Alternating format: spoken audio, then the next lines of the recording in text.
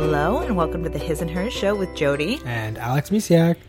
Hello, and oh my goodness, it's February. Oh my, yes. Yeah, the month of love.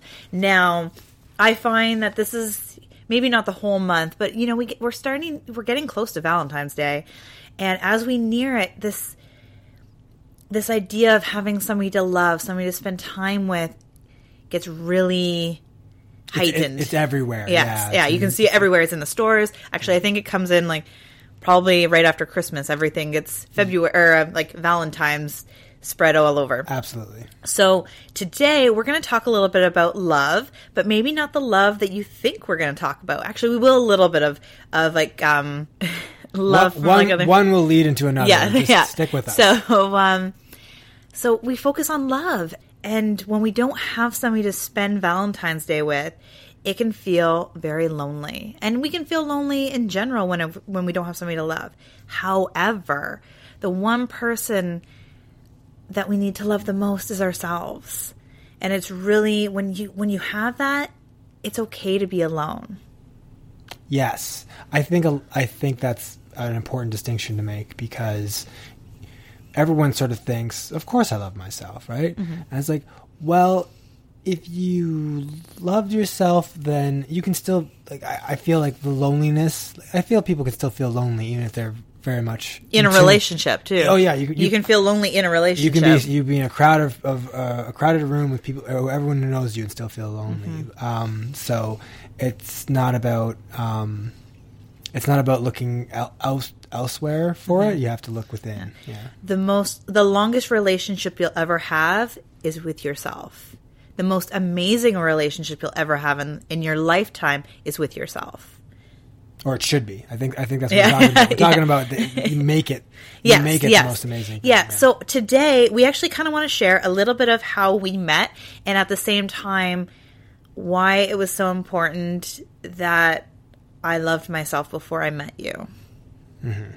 Yeah. So I'm going to start out, real quick. I'm going to kind of fast forward through this a lot, like really quickly. But I did spend a lot of my youth and even into my 20s where I was just longing to be loved, looking for love, and keep searching and searching. And it's like, oh, when I have a boyfriend, that means I'm enough. And I didn't know that that's exactly what it was at the time, but I just felt something was missing. And I was like, and what I was looking for was love. Mm-hmm. And then when I finally, I spent a whole year of working on myself and really improving. And I had that moment where I was like, aha, I don't need a man. I love who I am right now, where I am. And a week later, I met you. Literally to the day. I had that moment on January 7th, and we met January 14th, 2009. So just 10 years ago. Yeah, we just celebrated that, actually. Yeah, the serendipitous day. Yeah. Yeah. That was the meeting.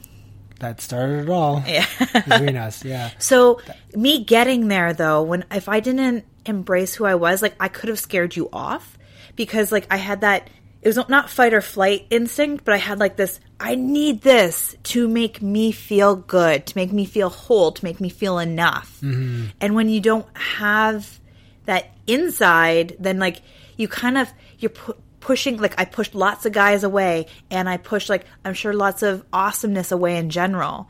So, it's like a repellent. Right. Yeah. I it's like this shield. Yeah. This might be, some people might be thinking it comes across as too needy, perhaps. Yes. But I don't want to just say that, because I think it's more than that. People, and then they're not sure what it is. It's oh, she's too needy, or he's too needy. Exactly. And that's what it would come from the other person, for sure. Yeah. And I didn't even know what it was, right? In that moment, I didn't know. And now looking back, I'm wow, I just needed to love myself. I really did. Mm-hmm. I needed to give myself a big hug, look myself in the eye in the mirror and say, I love you. And really, obviously I can do that now. But if you would go home or if you're at home and you jump in front of the mirror and say, I love you, that can bring up some major emotions. Louise Hay, who's she's been talking self-love forever. even though she's no longer with us, and I think I've mentioned her on the podcast before, she's no longer with us here physically on Earth, but she still brings so much to this world because she created Hay House Publishing and radio, Hay House Radio and things like that. So anyways, but her whole self-love, and like she was big on mirror work, looking yourself in the eye. So doing that can create some major, I actually just did it last night. It was part of a book I've been reading. I was like, oh yeah. And I felt joy, where other times if you're doing it for the very first time, there could be a lot more emotions. Like I felt empowered and I felt joy, but I'm sure the first time I did this, I'd have to look at my journals and stuff, but I think it was probably a lot. Yeah, and I'm working on that as well, right? It sounds easy. Is that what you're going to say? Yeah, I guess easy, or some people might think a little corny, but the goal, of course, is to go to the mirror and be able to say, I love you, and mean it and feel it, right? Yes. Like you can say it sarcastically and that doesn't count because I tried that and it doesn't work. Well, looking yourself in the eye though? Yeah. Oh, okay. Because you can sarcasm is a nice, well, at least a good defense mechanism for me to help.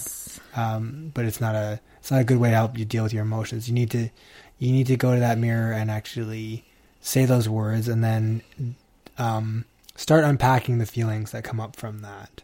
Until you get to the point where you are, for example, where you can say it to yourself in the mirror and feel joy and But that I truth. have to stop there just for a second though and let people know, like, that doesn't mean that every day I'm like, yay, I love me. Like I definitely have days, I definitely have moments, I definitely have like weeks where I don't feel good.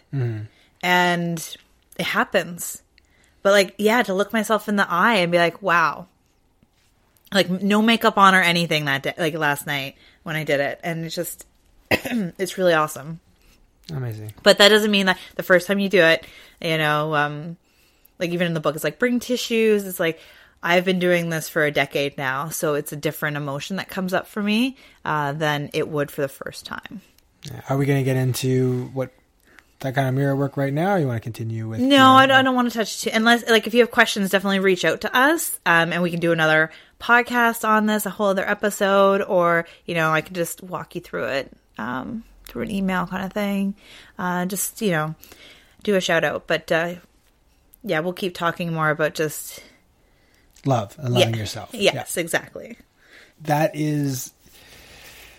It seems like a really hard thing to do from an outsider's point of view, because I think we're trained to look for faults within ourselves. And you're not saying to ignore the faults. You're saying you have to accept all of yourself, including the faults or what people appreciate, what people think are faults. This is what I love, because our faults or our failures or whatever you're looking at that you don't love about yourself is actually what I call your superpowers, the uniqueness that you bring to this world. Right. And when you look at it as superpowers and uniqueness, something amazing, it changes. It gives that different perspective. Just like gratitude, when you're having a bad day and you just pull for that one thing that you're grateful for, and then you pull for another one, and you just kind of keep focusing on the things you love in your life.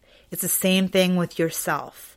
You start, you're like one thing that you love about yourself, another, and you just start looking at the end, or even just changing your perspective. Like, okay, example. So for me, let's say one of the biggest things that I've had a really hard time dealing with, and personally, is that I've never been a very good or very strong speller. Like I struggled throughout my whole childhood and everything.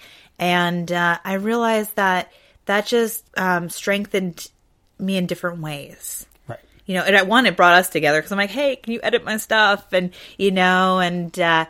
I had to get over the fact that I wasn't the strongest speller and focus more on congratulating myself when I got a word right without having to look it up or Google it.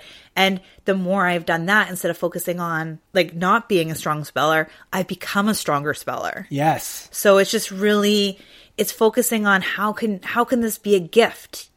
And I had to work harder. And then, but in a fun way, anyways, if that makes sense. I think so. Yeah. And it definitely makes sense. I like how you said, instead of looking at your faults as faults, you look at them as the things that make you unique. Yeah. Because we've talked about this before, but if we were all perfect, we'd all be the same. Exactly. And the world would be very boring. And we'd miss out on a lot of creative, wonderful awesomeness that we can each bring to the table. So that's a really good mental shift that I think people can start making right now. So instead of looking at your uniqueness as faults, look at what they truly are, and that is what makes you you. And then there's always going to be something that you're going to be able to look at in your, like you said, like with gratitude, there's always be something about yourself that you really, really like. And then you'll be able to pull on that and find other things that you really like. And the more you focus on the things you like, the more things you find to like. It's just kind of like life and gratitude. Yeah. No, that's awesome. You know, what you focus on, you draw near. Yes. So when you focus on love, sorry, that for a minute I was like, almost didn't have that. When you focus on you draw near. And when you focus on the positive aspects of yourself, then you draw more positivity. It's this really amazing flow. Yeah. And one thing I want to say before I forget is, you know how I didn't sleep last night, so my brain was like, blah, in like crazy mode. I had this really cool thing where mistakes and failures equal learning. Yeah. So like even with if you find fault in yourself, it's like, what can you learn from this fault? Like, why is it showing up? And then you don't have to see it as a fault. You can see it as a learning opportunity. But it really takes that small change in perspective, that little switch to go from. Yes. Yeah. That I think is important as well, because at least for myself, when I'm trying to look at my faults as uniqueness, there's certainly things about my uniqueness that I wish or I need to sort of, that no matter which light or I'm looking at it in or how I'm observing it, it's undesirable. It's an undesirable uniqueness. Were you going to say, I wish I didn't have? Yeah, something like that. But I mean, I'm just trying to, because wishing is, we're not here. We're not genies. We're not going to talk about wishing. We're going to talk about action. What? You're not a genie? No. So I know I make all your wishes come true. Do you mind sharing with the audience, like our listeners, sure. one by example? And I can walk you through. Maybe we can. Yeah, maybe we can walk through. Yeah. Let me think. Well, this is one that I've been dealing with lately, especially at work, and over the course of my career, actually. And I've only recently identified that, like, I'm a fixer, right? And as a fixer, I want to fix things. So that means other people, like everything's a problem. When you're a fix, that's the mental that's the mental image you are. When you identify as a fixer, everything's a problem, right? And when everything is a problem, that really bogs down on you after a while, right? So I'm learning to, like, instead of just accepting it and going, all right, well, I'm a fixer and I love that about myself. It's like, what am I going to learn from this instead? And how am I, what can I learn from being a fixer? Or how can I look at this and go, well, being this way, how do I, what is life trying to teach me? Right. And some of the takeaways are, patience, right? Like that was a big one in others and in myself. Teaching that I don't need to fix everything. That's a big one. Cause being a fixer and being a perfectionist, they usually go hand in hand. Learning to prioritize better. This comes from a work type environment as well, but could be easily applied to home life as well.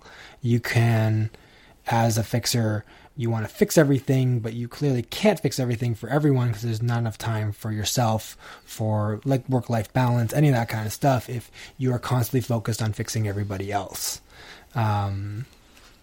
So you learn. So instead of a fixer, though, you could just think of yourself as a giver of your skills, a giver of your ideas. Right. And okay. Another one I was thinking of, like, I had a couple pop in my head and I didn't want to cut you off. So I kind of lost a couple. But one of them I also thought about was, you've already learned stuff from this. Absolutely. We've identified that you were a fixer quite a few years ago when you were trying to not fix me per se, but fix when I'd be angry or frustrated at something, the situation, you literally jump in and be like, okay, what are we going to do? Yeah. And I was like, whoa.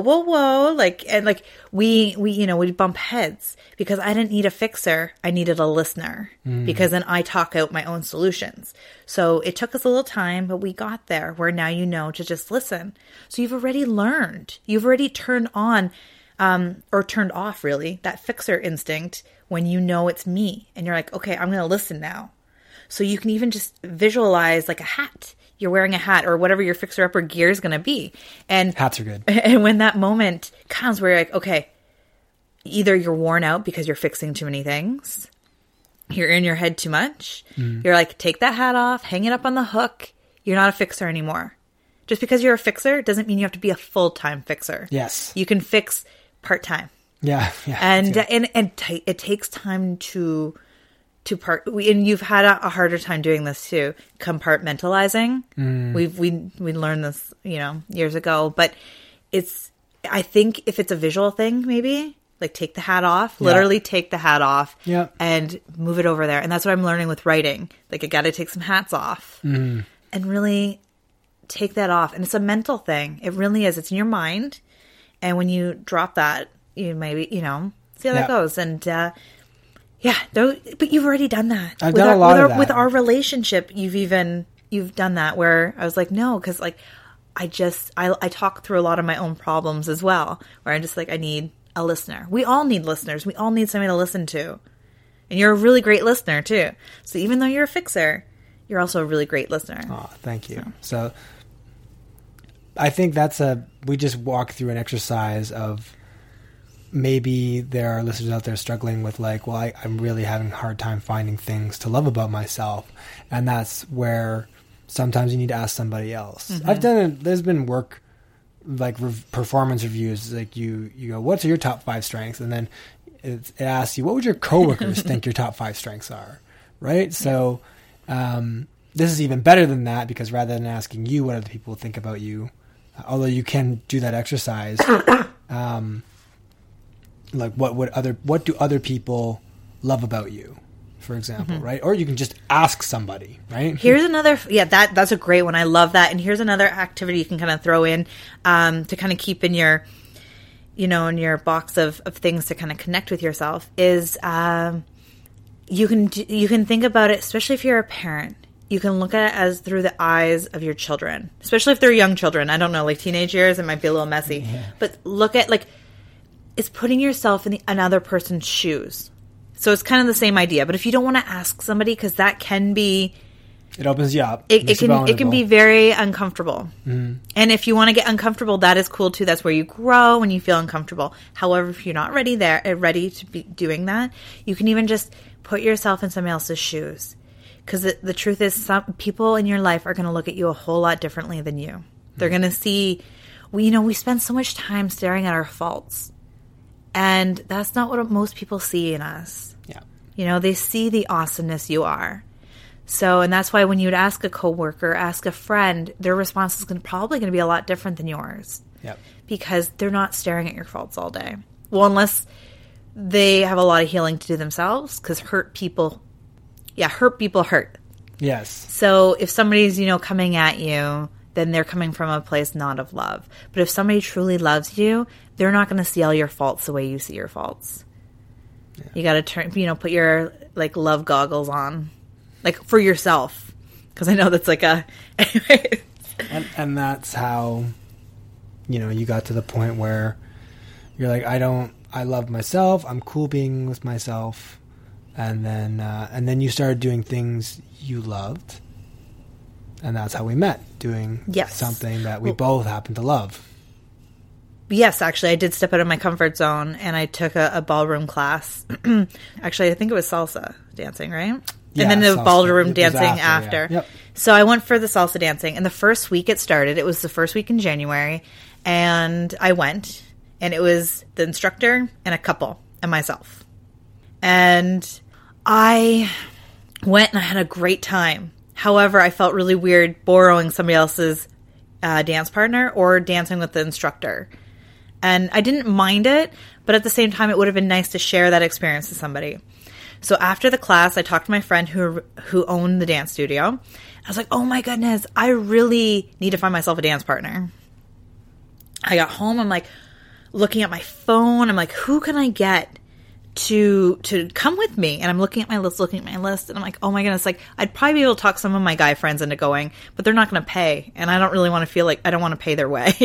So I was like, oh. So anyways, I went back anyways. I went back the second week. Now, when you went the first time, was that before or after you decided I love myself enough that I don't need somebody else to? It had to be around the same time. Around the same time. So because it was like literally a week. Yeah. Okay. Like I thought at that time I counted back the days and it was a week. So it had to be like right around the same. In that, yeah. There's a lot going on at the same time. It's amazing what you do when you open yourself up. So many possibilities. And one of the other things that was opening to these possibilities was because I watched Yes Man with Jim Carrey. Yeah. So it was, saying yes to everything. And I didn't. That's where the movie, like at the end, it's like you don't have to say yes to everything. You say yes to the things that light you up. Mm-hmm. And I was open to new possibilities. So that's what was happening there. Actually, that's why I started the dance class. My yoga class got moved. It was always on Wednesdays. I'm like, what am I supposed to do with my Wednesday evening? And normally the old me would have been really mad, really upset, and be like, why can't I, like, why did they move it on me? And be like the victim. But in that moment, I'm like, okay, cool. What can I do instead? And I was open to new possibilities. So when I was teaching at the studio, I realized that there was a dance class. And that's why I went. I was open to the new possibilities in my life. And that's why I went. So the second week anyways, I went and I was really excited. There was the couple again. And this guy dressed just some guy. Some guy. I'm like, oh, cool. And I don't know exactly what was going on in my mind, but I was really excited to find out that he was also flying solo. And, we had a really good time. And then, do you want to share the rest of the story? Because your side's pretty funny. Where I wanted to ask, so I got to dance with this amazing woman. I believe she was dressed just in sweats. Yes. Yeah. So no makeup or anything like that. No, didn't see any of that. And yet still I felt compelled to try and ask her out. Or at least test the waters a bit. So we start, I'm like, oh, well, after, class, what do you want to do? I'm hungry. Do you want to go grab a bite? And I believe your response was something along the lines of, I'm just going to go home and have an apple. So at that point, it wasn't a no, and it wasn't a yes either. So I think I persisted, and I could just sense that there was something about you.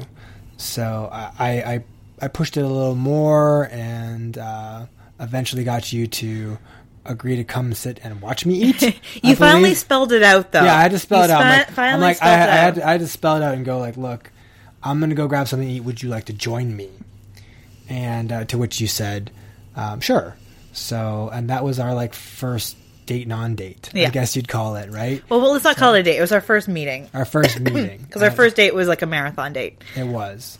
Anyways, but it all stems from you loving yourself. Yes. And being open to new and then with that love and confidence, you were then open to new possibilities, and within the new possibilities, then you were able to, say yes to the things that light you up, and find somebody that lights you up. That's true. By the way, I wasn't that I didn't want to have more food. It's just that I ate supper already. I know. Like I said, your response was unique enough that it wasn't a no and it wasn't a yes, and it was too specific to be a generic, I have no interest in doing anything with you, shove off kind of thing. I had no idea. You literally had to spell it out for me because remember, I was in my safe place. Yeah, my safe place. I taught there all the time. It was home to me. It was my second home. So, it just went right over my head. I wasn't looking. See, that was the fun part. I let go of my expectations for looking for something. I let go, let it be as it may be, and just open to possibilities. And the universe, is an amazing thing. You found love for yourself within yourself, and then love of someone else for you entered your life. Yes. So. It was beautiful. Yeah. It really was awesome. Anyways, this has been a long one, a little bit down memory lane. But so thank you for indulging us. Yes, thank you. And if you would like some help in any of this, we just started the Embrace Who You Are VIP group program. However, if you still want in on this, we'd make room for you. In our hearts, and in our space, and on our phones, like in our phone calls and our meetups. So if you are interested, we'll put the link in the description below. Yeah. Or the link is in the description below. And I think, is this a good time to sign off? That's really good. Yeah. I think that's really important. And to know that you and your group of women in the Embrace program are there for. We're literally going to be, this is the first week. We're just finishing up the first week. So you're not missing too much. It is actually the warm up week of where we're meeting people. And this is literally this is where you get to own who you are and really embrace all aspects of you. And we will walk through it together as a group. And it's going to be a really powerful experience. So if that's something that, feels right to you, reach out to me, please. Yep, and link in the description. No. Yes, exactly. Thank you again for being here, and we're sending you so much love today. Yeah. Have a beautiful day. Bye for now.